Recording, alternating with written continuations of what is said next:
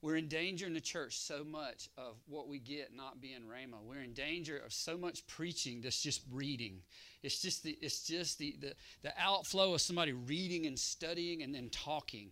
And that's not God speaking. That's just some man reading and thinking and talking.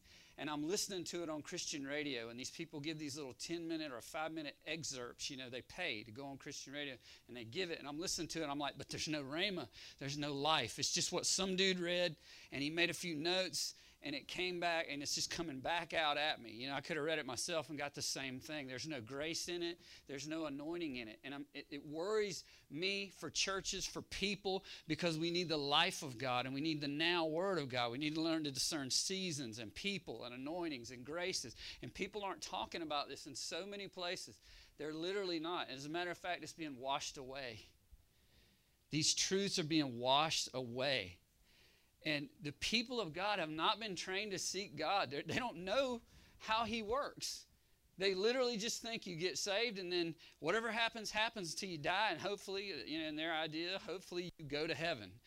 And that's so far from the Christian experience that He wants for His people. It has nothing to do with what He wants for His people.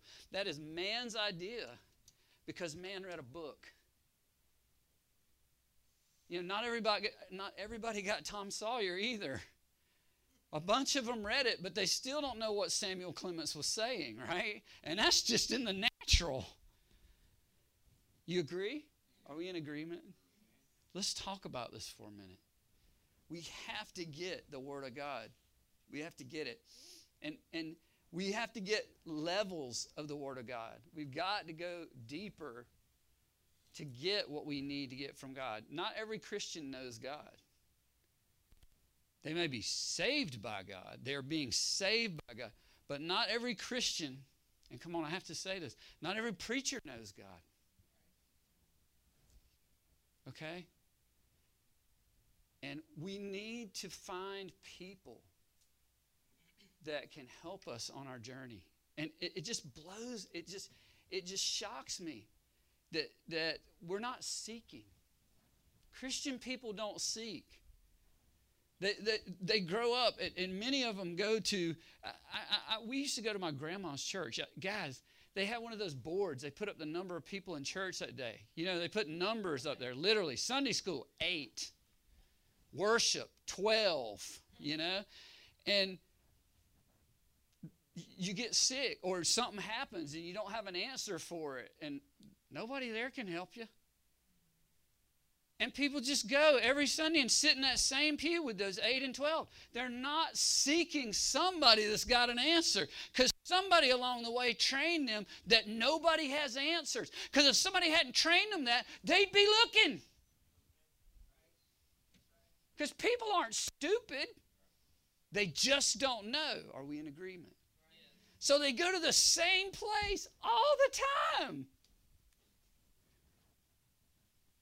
Right? I know people now, their lives are crumbling around them. They've been to church before. They've experienced times of blessing. Their lives are crumbling. Do they turn back? No. They don't go to church. They're willing to let it crumble. Right now. It's sad. It is so sad. Why? I don't know all the reasons why. What I can tell you is they're not seeing anybody when they look that seems to have answers.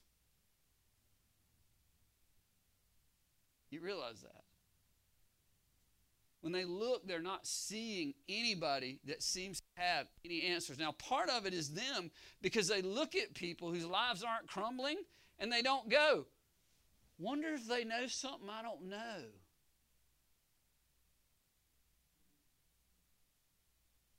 Why wouldn't they do that?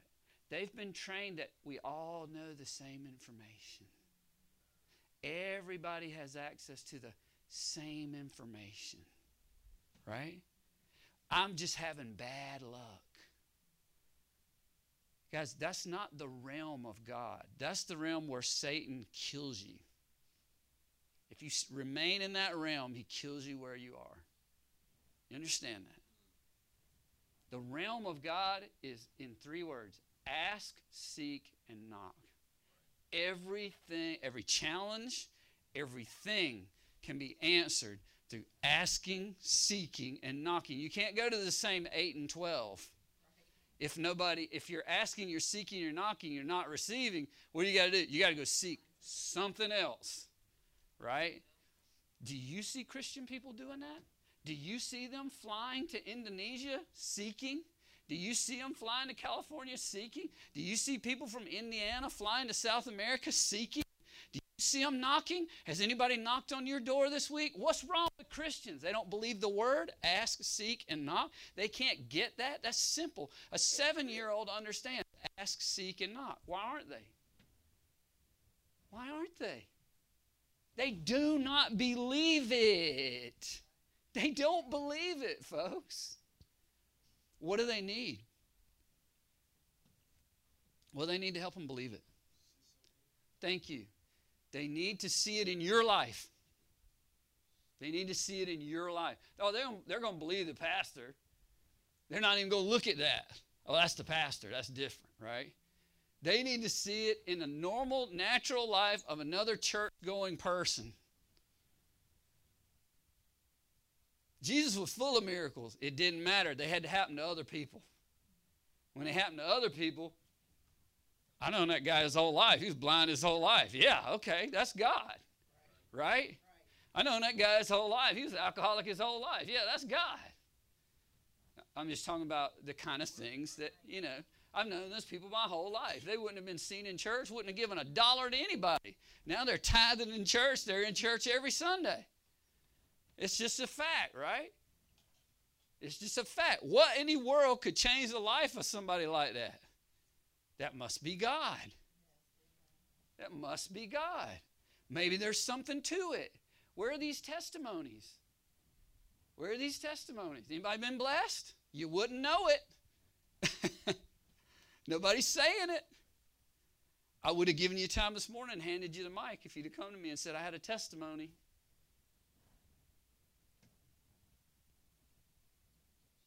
You know? It says that all creation is waiting for the sons of God to be revealed. You know how they're revealed? They're going to bless God. They're going to talk about Him.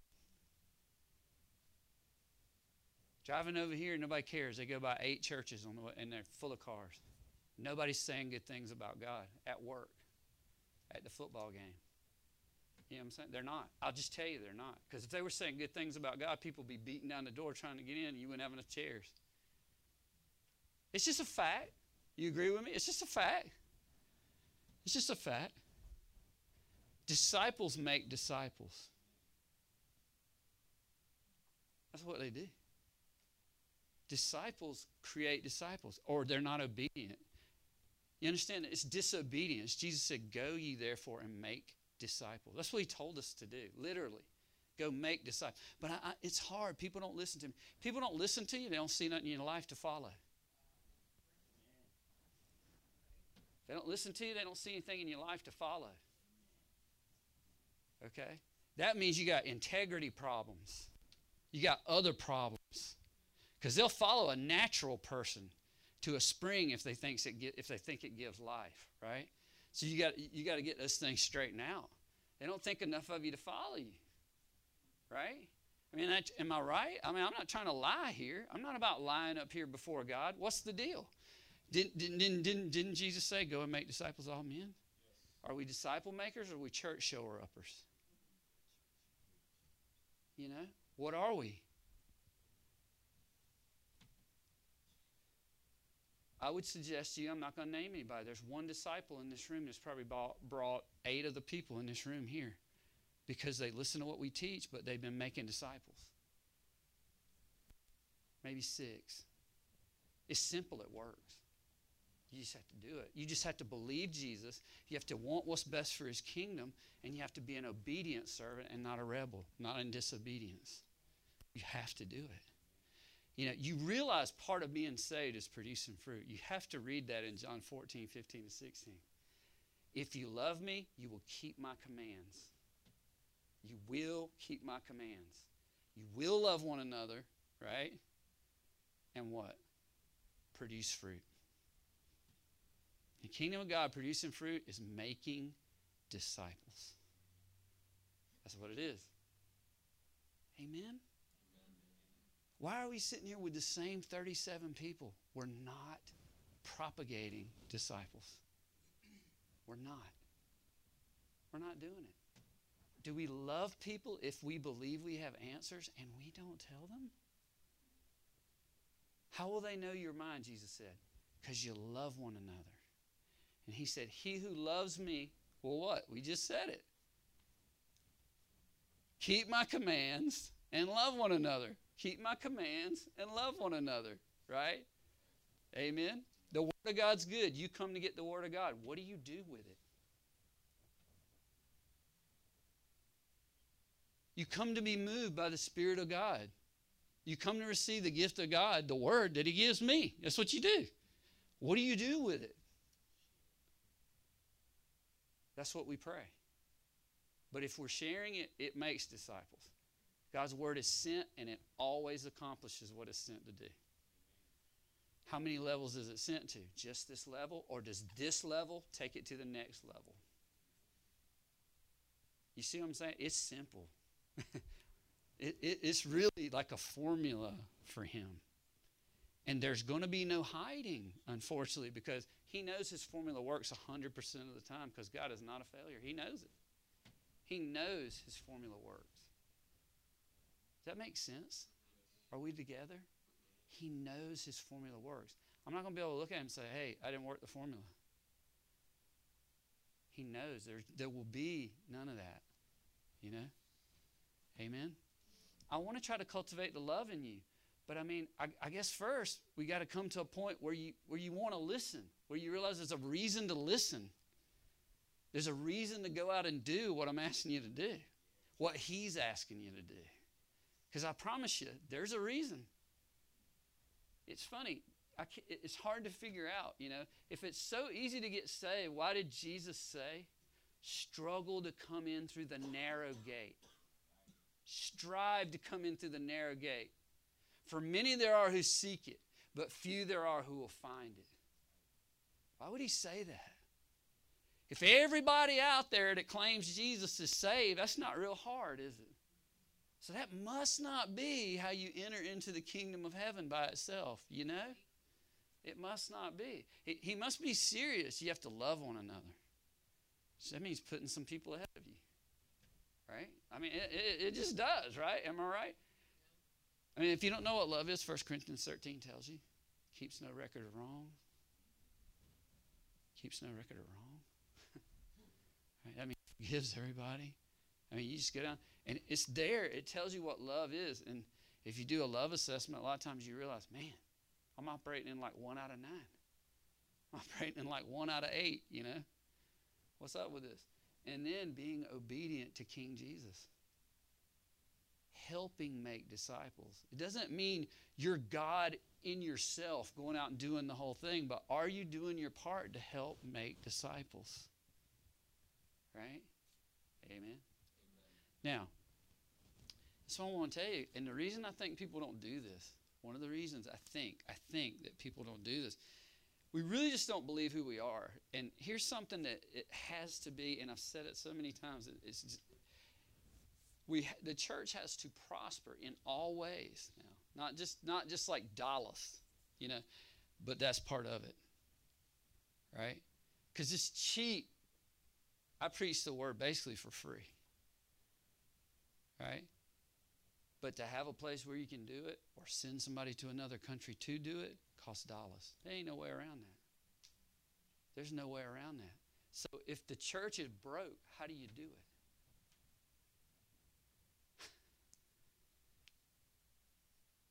Huh? You with me? Right?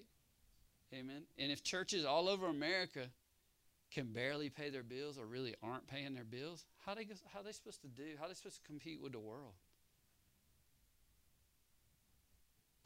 You realize worldly people look at worldly things, right? So surely we're not in a funk thinking that, well, the Holy Spirit's just going to convict them all and run them through that door. Because the Holy Spirit convicts through people. and through the work of people. He doesn't work out in the air convicting. Honestly, I'm not trying to be funny. So many people think that.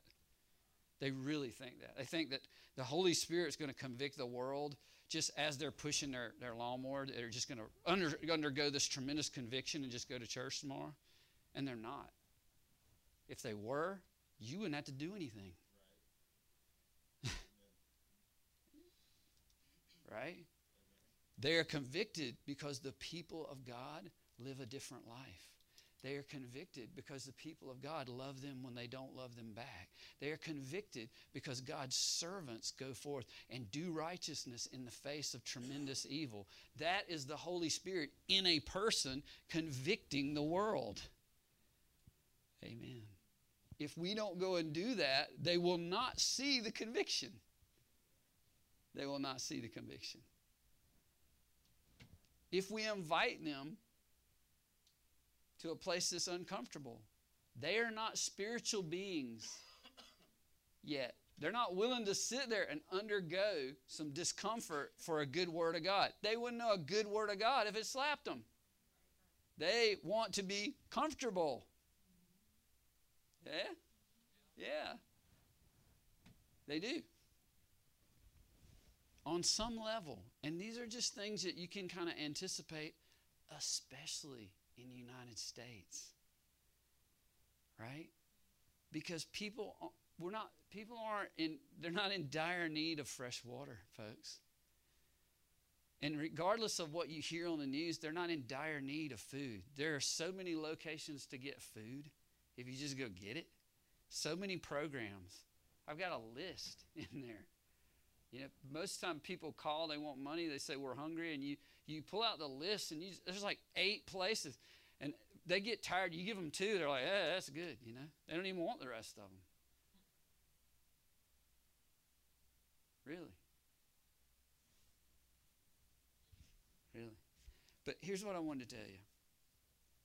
Novel coronavirus. You familiar with that? They keep saying it. You heard people, you never heard them call it the novel coronavirus? Yeah, that's what they call it. They call it this novel coronavirus 19. Novel, if you're not familiar with it, means never, unheard of, never before seen. New. That's why they call it that. Never before heard of. The novel coronavirus, right? And this is what I want you to know. The interesting thing is, God created everybody in the room to be novel. Never before seen, unheard of. Unfortunately, and the only thing we were supposed to worship is God. But unfortunately, people worship other people.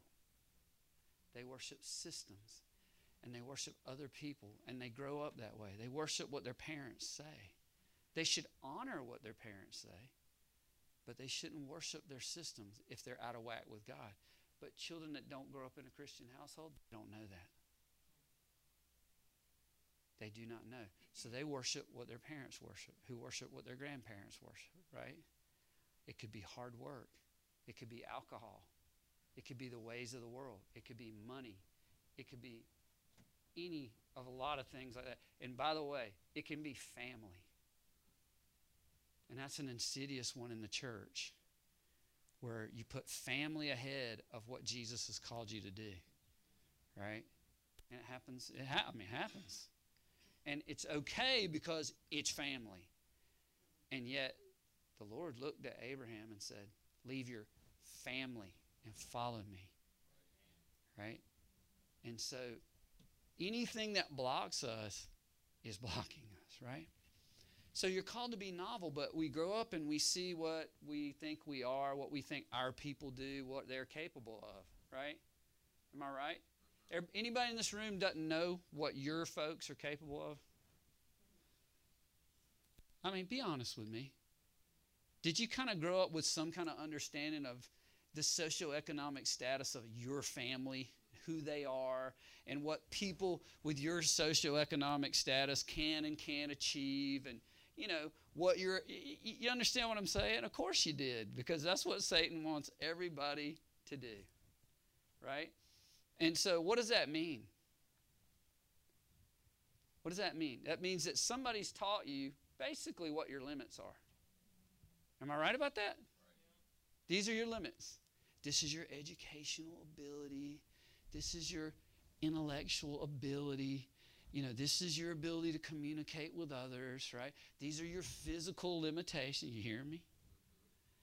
And when you take all this, and you have been taught by the world to boil that down and figure out what your cap is and really what you should do, and you should operate in that room. Am I right? Really? I should operate in that room. And actually, the world helps you out even more because they put a dollar structure per hour on who you are. If you have this much education, right? Am I right? And you're from this type of background and your DNA lends itself to this, this is about what that is worth. And this is about what a person in that, socioeconomic status, whatever you want to call it, is capable of. And this is the dollar value of what they mean to society. Am I right? All right, so that's the world system. Now, when you're born again, all that changes.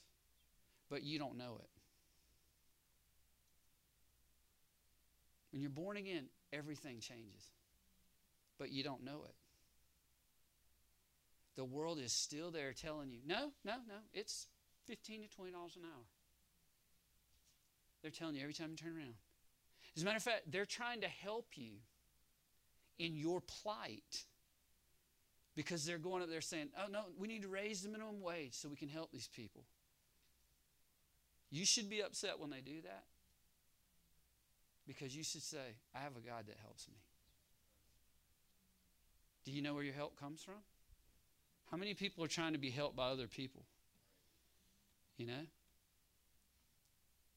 When you were born again, everything changed.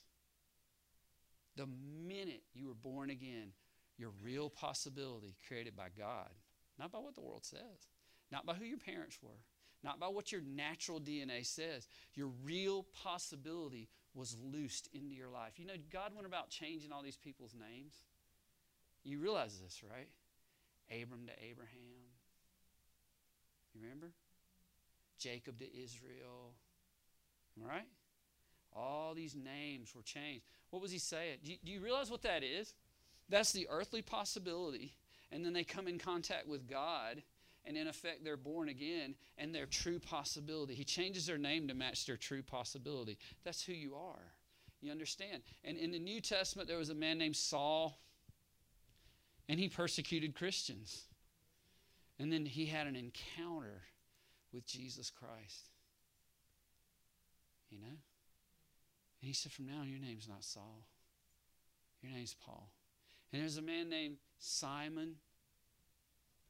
And he had an encounter with Jesus Christ. And one day, he answered a question right to his mentor, Jesus.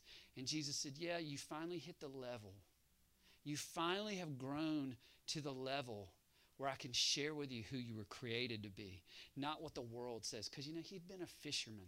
Nothing wrong with that. But that's what he had been. But that's not what, do you understand? That's not what God created him for. And do you understand? Based on his DNA and his parental parental ancestral heritage, and based on everything that he had been shown in the world, he's a fisherman. And then Jesus Christ looks at him and says, yeah, you're ready now. You're rock. And on things such as you, I'll build my kingdom. I'll build this church. And the gates of hell will not prevail against what I do in the lives of people that reach this level. Come on, can you hear me? Are we in agreement? You see how your God works? He's been doing it all throughout. He hasn't changed. We just didn't know. He hasn't changed, guys. We just didn't know. So, real quick, I'm going to go to 2 Corinthians 15, and we're going to fly maybe through this. But you got to hear this if you didn't hear that the other day, because you can't go any further in this life until you know this. You'll just be doing this. You'll just be going in a loop. You just be going in a loop until you figure this out, okay? And by the way, I realize some people, and God realizes that some people have 2 Corinthians 5:17. God realizes that some people have a pretty good provision flow, even in their natural occupation. Some of them are, they're Saudi Arabian sheiks that have a tremendous provision flow in their natural capability. All right? So it's not just about dollars, remember. But, all right, you ready? 17, therefore, if anybody's in Christ, he's a what? Now, you've read that, and you've read that, but we may not have understood that. Totally new. Totally new. Does that make sense? We with each other. Totally new. No, you don't get it because you're sitting there like this. Because if you got it, you'd be like, totally new. There's no limit to this. The only limit is what God said. Does that make sense? And you don't need anything else. You don't need anybody else. God's going to supply your people to help you. But we've got to train them to know to find you and help you, because people don't know about any of this, okay? But think about this with me for a second.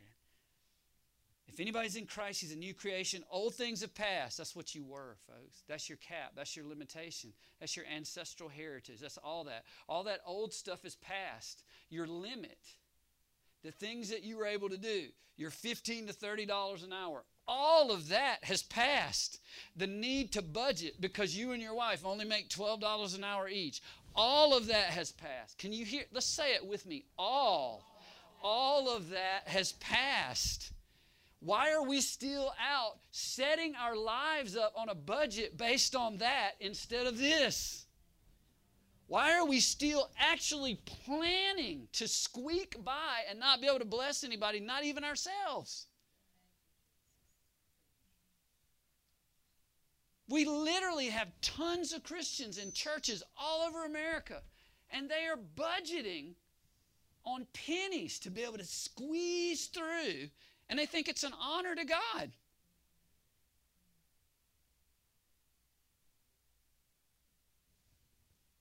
I'm not saying being wasteful. I'm just pointing this out. If the cap is lifted, why do you live like you're under a cap?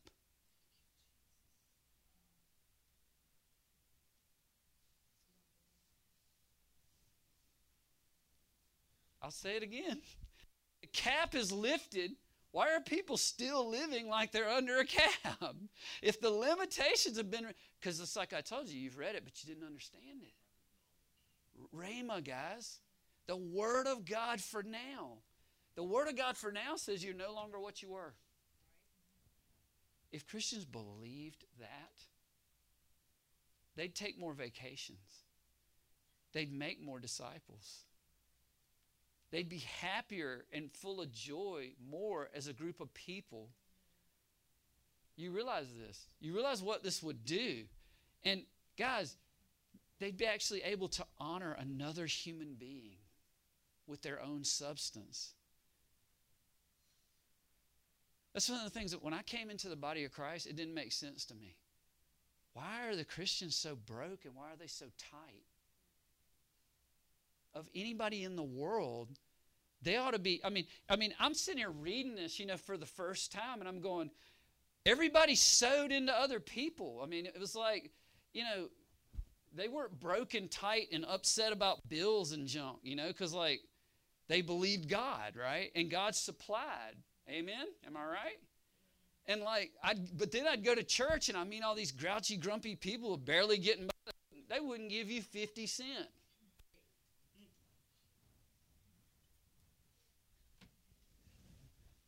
And it's like, I'm seeing this, but when I'm out in the people, I'm seeing that. I'm seeing all this word about blessing, but I'm seeing people trudging around like this, and the door is about to fall off the car, which is true.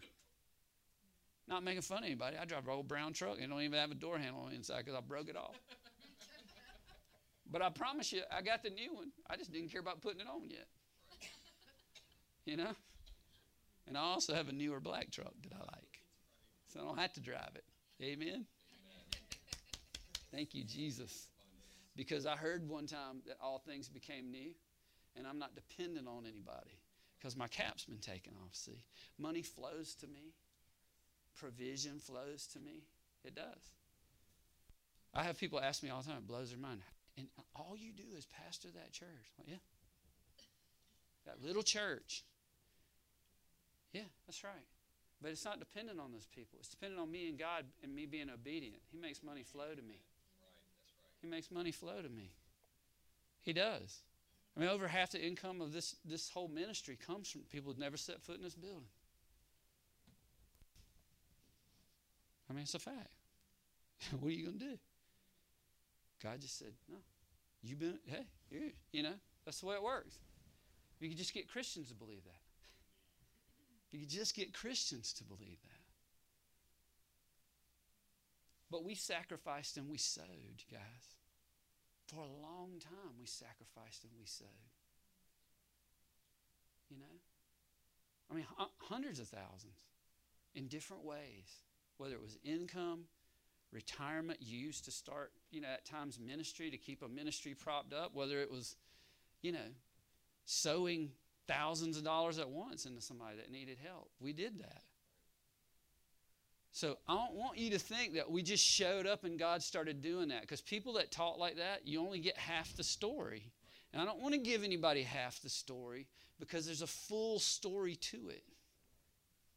Right? And I really feel like a lot of times in Christianity we do a disservice by telling everybody all the good stuff. Right? All the easy stuff, and that money flows to us, or provision, let's say, flows to us, right? And we don't say, but there were years when we were sacrificially giving, and we were the ones sowing provision for years and years. And so people tend to think, oh, good, I'll just go home today and thank Jesus, and provision will begin to flow. Right? And they don't realize, no, there's a 15-year sacrifice of income and different things. But see, I know the Word of God says that anything I sacrifice in the service of God, I get back double in this life and eternal life in the world to come. I know that. So I don't care whether you guys believe it. That doesn't really matter to me. As long as I hold on to it and I fight for it between me and God, it doesn't matter. And you should be that same way, right? Amen. You should be that same way. So, it's interesting. If you go back, let's look at verse 14 real quick. Paul says, for the love of Christ compels us because we judge this. If one died for all, then all have died.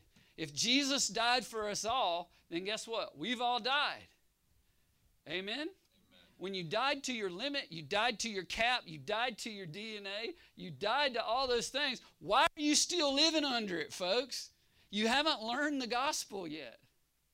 We haven't believed the true gospel. All that junk that capped us from the top was natural. When I died to natural things. Now I live in a spiritual realm. I'm still standing in the natural, but my blessing comes from above. I don't have to worry about the natural anymore. Stock market crashes? Okay, I'm going to be fine.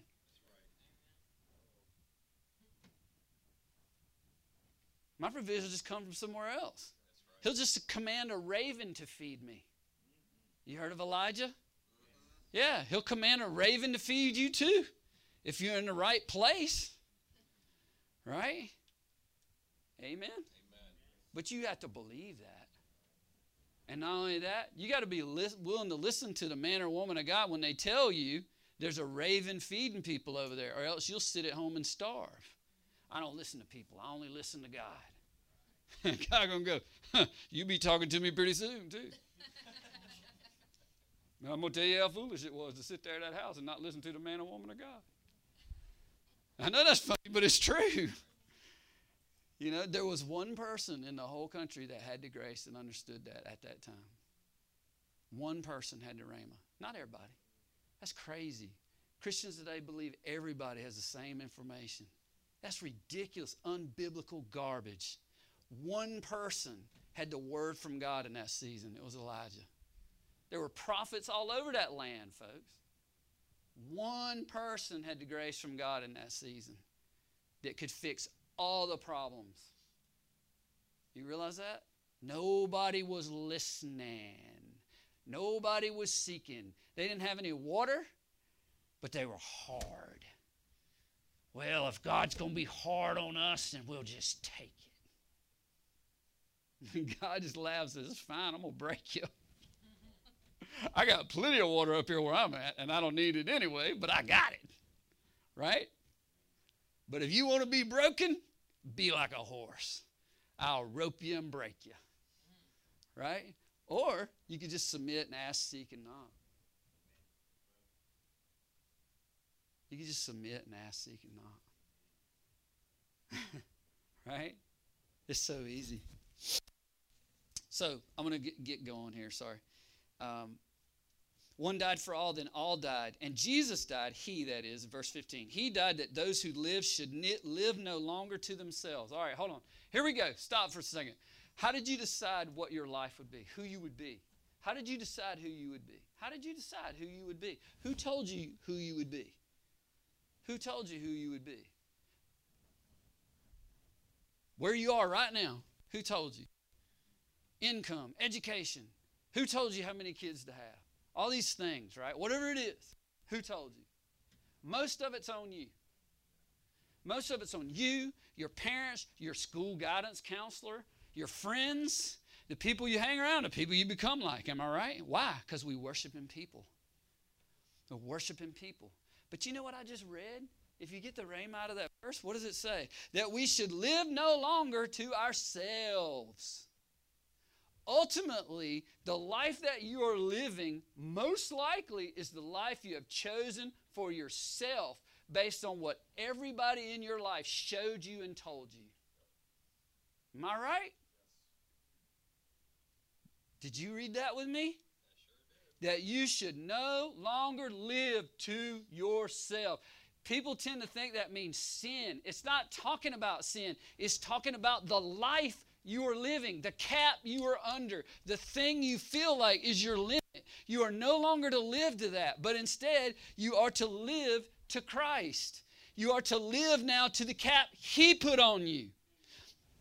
Your ability has just been expanded. You went from the ability of the life you chose from yourself just by being born again, just by the fact that the Holy Spirit now indwells you. You have come from your ability to the ability of Christ. Amen. Did you see that? That's amazing.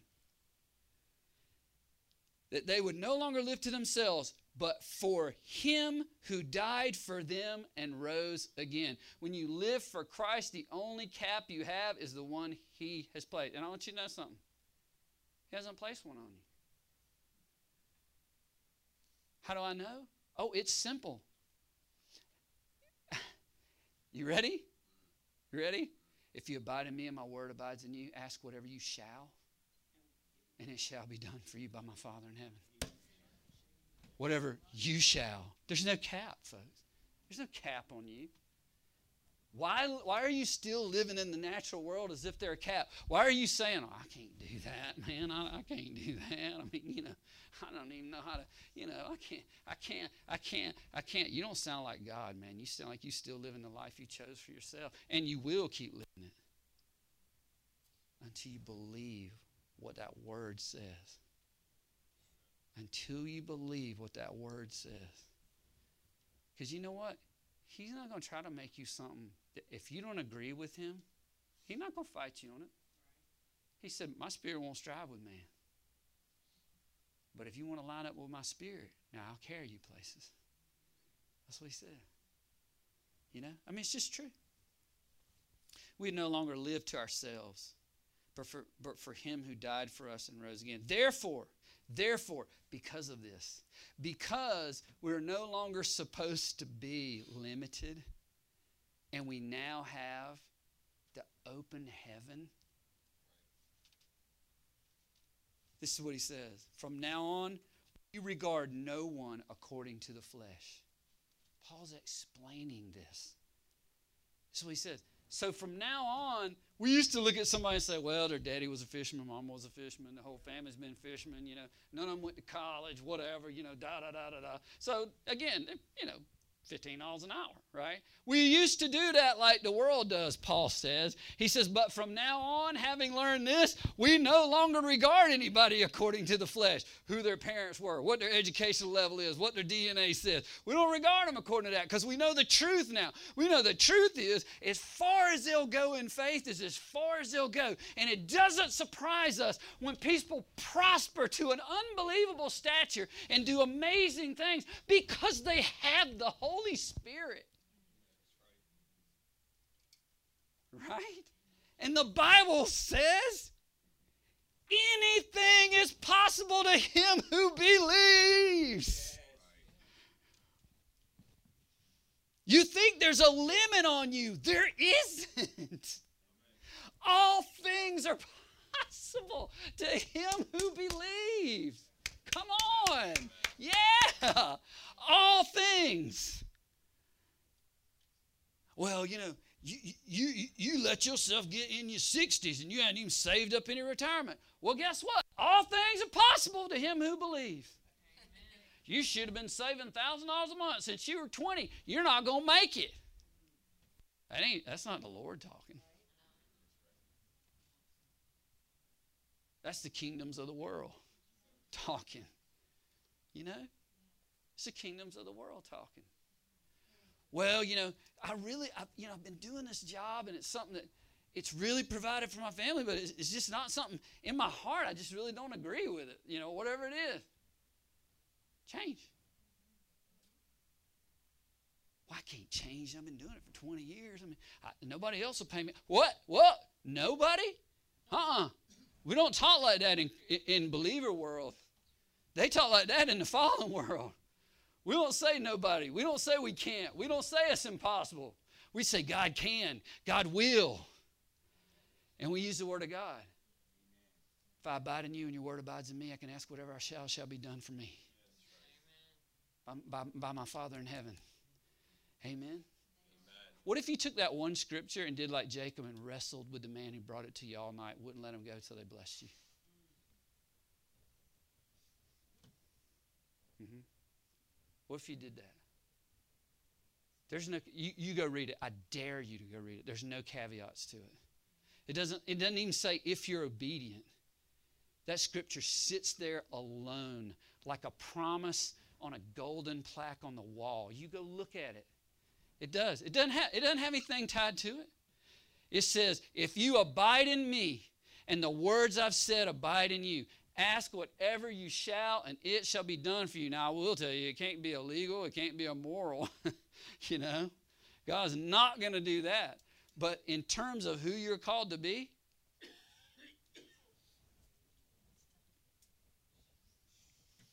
you remember the story of Jacob, right? He finally got smart. He had already had an encounter with God. He kind of missed it. He said, God was in this place. I didn't realize it. He named it House of God, Bethel, right? You remember? He saw angels ascending and descending on the stairway to heaven, right? Amen? So what happened? And he kind of missed it, though. And the next time, he sent his family across this river. And right before he's going to meet his brother, Esau, who, when they last met, Esau wanted him dead, right? So it's a big deal. Some of you that are under pressure and don't know what to do, it's a big deal. And Jacob, he goes to sleep. Well, first of all, he prays. He builds a tiny little altar, puts some rocks up, lays his head on it, right? And then, so sometime in the middle of the night, a man comes to him and starts wrestling with him. Starts wrestling with him. You know the story, right? And Jacob wrestled with him. And he wouldn't relent. He kept and he held. And they wrestled all night long, back and forth. And daylight started to come. And the man said, let me go for daylight approaches. You know what Jacob said? Jacob said, I'm not missing this encounter this time. I know you're God. He didn't say it, but in his mind, he said, I know you're the personification of God. He said, I won't let you go till you bless me. Church, you hear me? I will not let go of this word until you bless me. I'm going to remind you of it 5 times a day, God. 5, 10, 15, 20 times a day. I will wrestle with you. You will bless me. And he kept holding on, kept holding on, kept holding on. And finally, the man he wrestled with touched his hip and knocked it out of socket. So he could kind of get away, right? You remember that? But instead of leaving him there, he said, what can I do for you? That's what everybody in this room wants to hear from God. What can I do for you? Ask, and it shall be given unto you, right? And so he said, what can I do for you? Ask, tell me, right? Amen? He said, well, I want you to bless me. He said, your name's no longer Jacob, now it's Israel. He blessed him. You know, the Word of God says that the kingdom of God suffers violence. And it says, but the violent take it by force. Will you wrestle with God's Word until you get it? Will you wrestle with God? Will you remind Him? It says in Isaiah, set forth your case. Let us argue. That's what God literally says. Is anybody doing that? No, for the most part not. Are you holding on and fighting? That one word, like I said, if you abide in me, that is in Christ, my words abide, and my word abides in you. Ask whatever you shall, and it shall be done for you by my Father in heaven. Most people ask about 4 times over the course of 2 days. It doesn't come. They just kind of give up. Right? Isn't that true? What if they held on and fought and fought and fought? And see, when God struck his leg, he gave him a limp, right? Yeah, that's no problem, though. Because what that meant is, you're going to be dependent on me the rest of your life. You're not going to walk right without me. And that's what we all need. We all need to not be able to complete what we're trying to do without him. When we get to that point, it's the point of blessing. As long as you can do it on your own, you're not doing it. You don't need God. Amen? Oh, I got to hurry. I want to tell you something else, too. All right, so we're going to stop there for right now. And so just know, oh, there's something I probably have to tell you here. Do I have to? All right. Therefore, if anybody's in Christ, he's a new creation. Old things have passed away. All things have become new. Let me just say this. New creation. The word for new is kainos. Kainos. It's really interesting word in Greek because it speaks to substance, but it also speaks to form. Okay? And kainos, form means your structure. You know, like some animals have an exoskeleton. That's their structure, right? It speaks to their structure. That's kind of the outer. You with me? Kainos? Yeah. But it also just as much applies to the substance inside. Right? So think about this with me. If he says you become a new creation, he's literally saying that it could mean your outer man, or it could mean the inner man. Form and substance. That makes sense? And ultimately, God is going to change both your form, your body, and your substance, the inner man. Right? You with me? But up to this point, he has not changed the outer man. Although you're a new creation, you look the same. So we know it's talking here about the inner man. That in the new birth, when the inner man is changed, every possibility God had for you in this life is released immediately to you. And you can accomplish them even though the outer form doesn't change. That dispels the whole idea that you have to wait until you get to heaven or until the resurrection to receive what God has for you. It's literally saying that the inner change is enough. Jesus was capped, folks. If you don't believe it, you hadn't read it.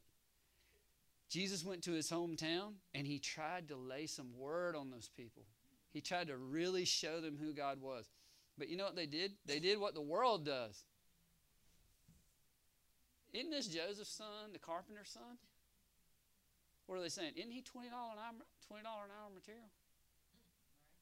That's what they're saying. You know good and well that's what they were saying. Isn't his mama Mary? Aren't his brothers this, and his sister? Don't they live right over there? And you know what their question was? Then where did this man get these things? You see, the world doesn't understand that when Jesus was born again, that when Jesus got the Holy Spirit, he no longer was under their thumb. The world could not press down on him because the power of God had removed the cap. There was nothing pressing on him. If anything, his faith was pressing up. And they were asking the same question the world will ask about you. Where did this kind of person get this idea? Where did this kind of person come up with the ability to run an organization like this? Where did this person get the capital to buy all these properties and rent them out? Who in the world is this person? Where did they come from? They'll ask the same thing of you they did of Christ because they don't get it. But it doesn't affect you if you do get it. And it gives you the opportunity then to testify to who God is. Amen? Amen? Kindness. Now here's what's really interesting. In terms of substance, you know what it means? Ready? Of a new kind. Unprecedented. Novel. When you become a new creation in Christ, you become something the world is not prepared for. Only the mind of God could see what he planned for you. They can't see it. They couldn't even begin to understand it. The new birth that takes place in you, the new creation that comes into you, makes you unprecedented. You're worth so much to the world and they don't even know it. You could be the one sitting there that gets a vision of the cure for cancer. They have no earthly idea who you are. And they will never see you coming. They won't understand it. And because they don't, they'll tell you it's not true. They'll tell you it can't be you. They'll tell you all these things, and you'll let it go in one and out the other, and you say, thank you, Lord Jesus, that I am kainos. I am a new creation. I am novel. The world is not ready for me, but you have been waiting for me since the beginning. Thank you, Lord Jesus. And I believe what you say about me, and I will faithfully walk this track. I'm going to hold on to it. I'm going to wrestle for it. Will you wrestle for it? Will you wrestle for the Word of God? Will you take the kingdom by force? Amen. If you will do that, it shall be done for you by my Father in heaven. That's what he said. All right. In 5 minutes. This is a whole different word, okay? So, new slide, all right? Hebrews 7:7. Without contradiction, the lesser is blessed by the greater. Without contradiction, the lesser is blessed by the greater. Years ago, I went to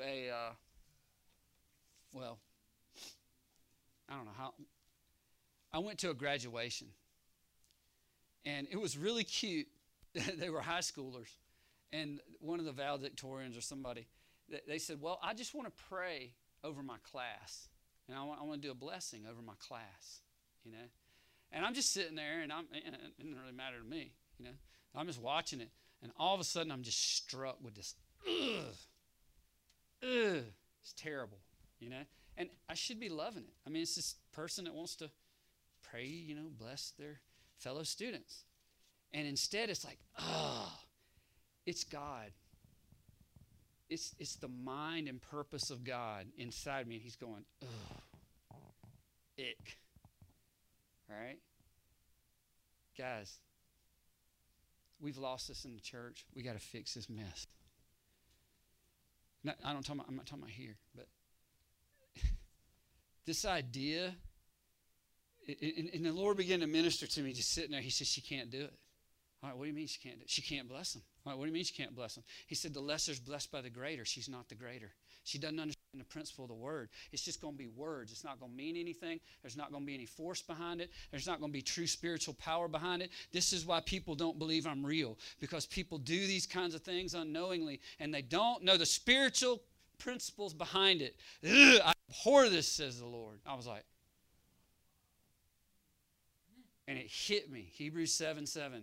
Without contradiction, the lesser is blessed by the greater. It doesn't flow up, it flows down. You cannot just assume that you can just bless all these people just because it's just cool and it's just a nice, and I know it's just a young, I'm just saying, you can't just make, oh, they do it in churches so much. I can't tell you the number of times I've been down here praying for people, and somebody will come over and put their hand on me and say, I just want to bless you, Pastor. I'm like, okay, go ahead. I'm going to keep praying, though, because it ain't going to make no difference, all right? So, and not to be ugly. I just know without contradiction, the lesser is blessed by the greater. And we got this idea in church now that, just bless them, and bless this one, and bless that one. And there's no blessing.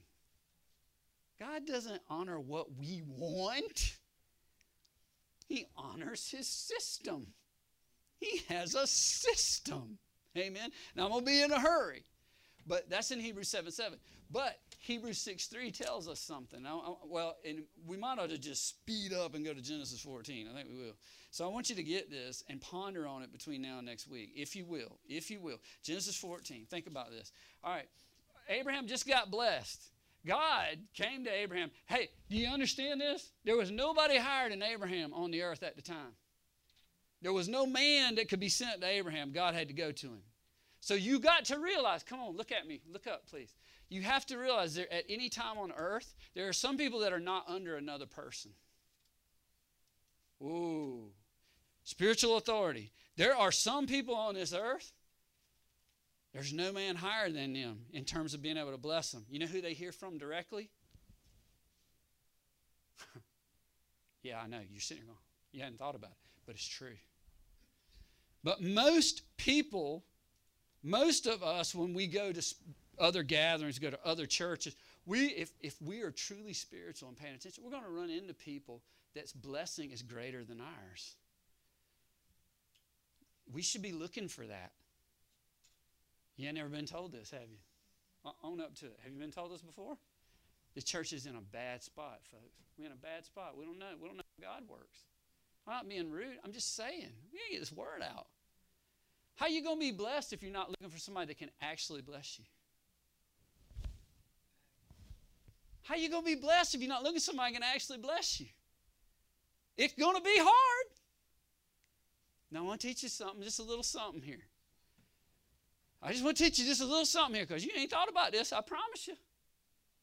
But you want to be blessed. You need, and I need you to be blessed because it's my job. God needs you to be blessed. Amen? It ain't going to come through the air just like the Holy Spirit doesn't. The Holy Spirit's in Brandon. He's not in the air. Can I say that again? The blessing is not in the air either, folks. The blessing is contained in people. The blessing is God, and the Holy Spirit's in the people. He's not floating around in the air either. That's what most Christians think. Oh, God, he's just floating around here. No, he's in the people. The people are called the house of God. Right. The people are called the tabernacle of God. He's living in the people. He's not living in the air.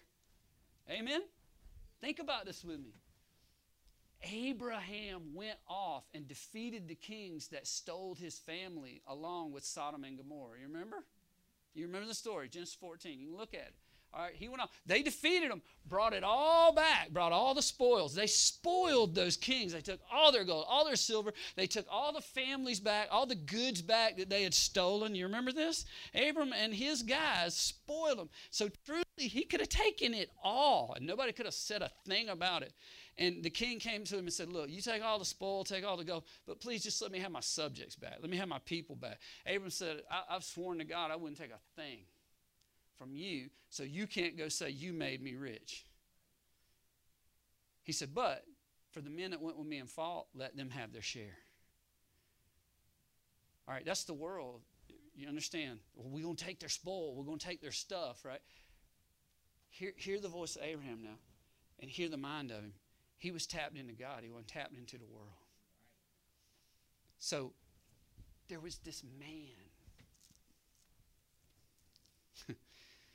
All right? There was this man named Melchizedek. You ever heard of Melchizedek? It's the priesthood that Christ is. Hebrews tells you that Christ is of the priesthood, the order of Melchizedek. If you've never studied this, you don't understand blessing. A man. How you spell man? All right. I say that because you got to understand it. Men bring blessing. Please understand the rules of creation. The rule of creation is men can legally operate. That's the way God set it up. God doesn't bend those rules. So your blessing is tied to a man or a woman most of the time, and you don't know it. And if you're one of these people that doesn't understand this, and in your haste to be so godly, you go around saying, well, I'm not going to follow a man. I'll just believe God. I believe the Word of God, and that's it. Then you're going to miss Melchizedek when he comes. Can you hear me? You have already missed Melchizedek when he came. And you're going to miss the next one too. And you're going to sit there and not get blessed because you don't know the truth, thinking at some point God's going to open that heaven and He's going to speak to me and He's going to tell me, and you'll die thinking that. Because God sent Melchizedek to Abram, and I promise you, you're not as great as Abram.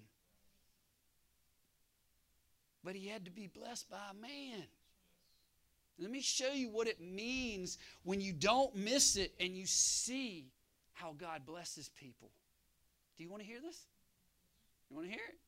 Yes. All right, here it is. Then Melchizedek, king of Shalem, king of peace. Who's the Prince of Peace? Melchizedek's personification of Jesus before Jesus was here as a man. But he still had to come as a man, or he couldn't legally carry blessing on the earth. You with me? All right. Abraham had to find his man that could bless him because he couldn't take the world's riches. Church, you can't take the world's riches. It won't work for you. You'll regurgitate it and throw it up.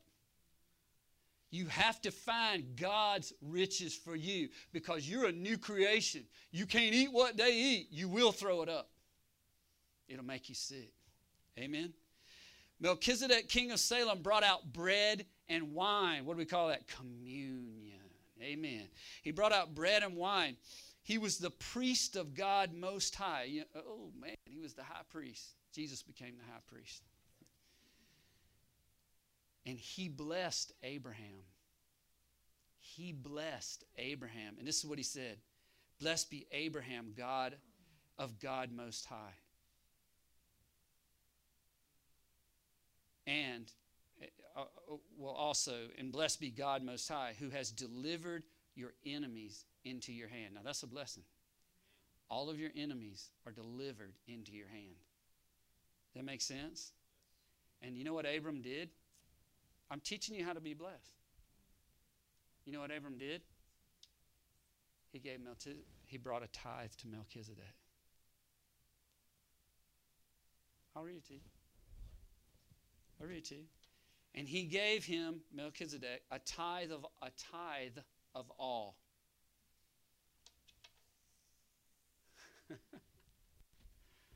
How many Melchizedek's God sent to you? You didn't recognize them, and you didn't give them any honor, and you didn't get blessed.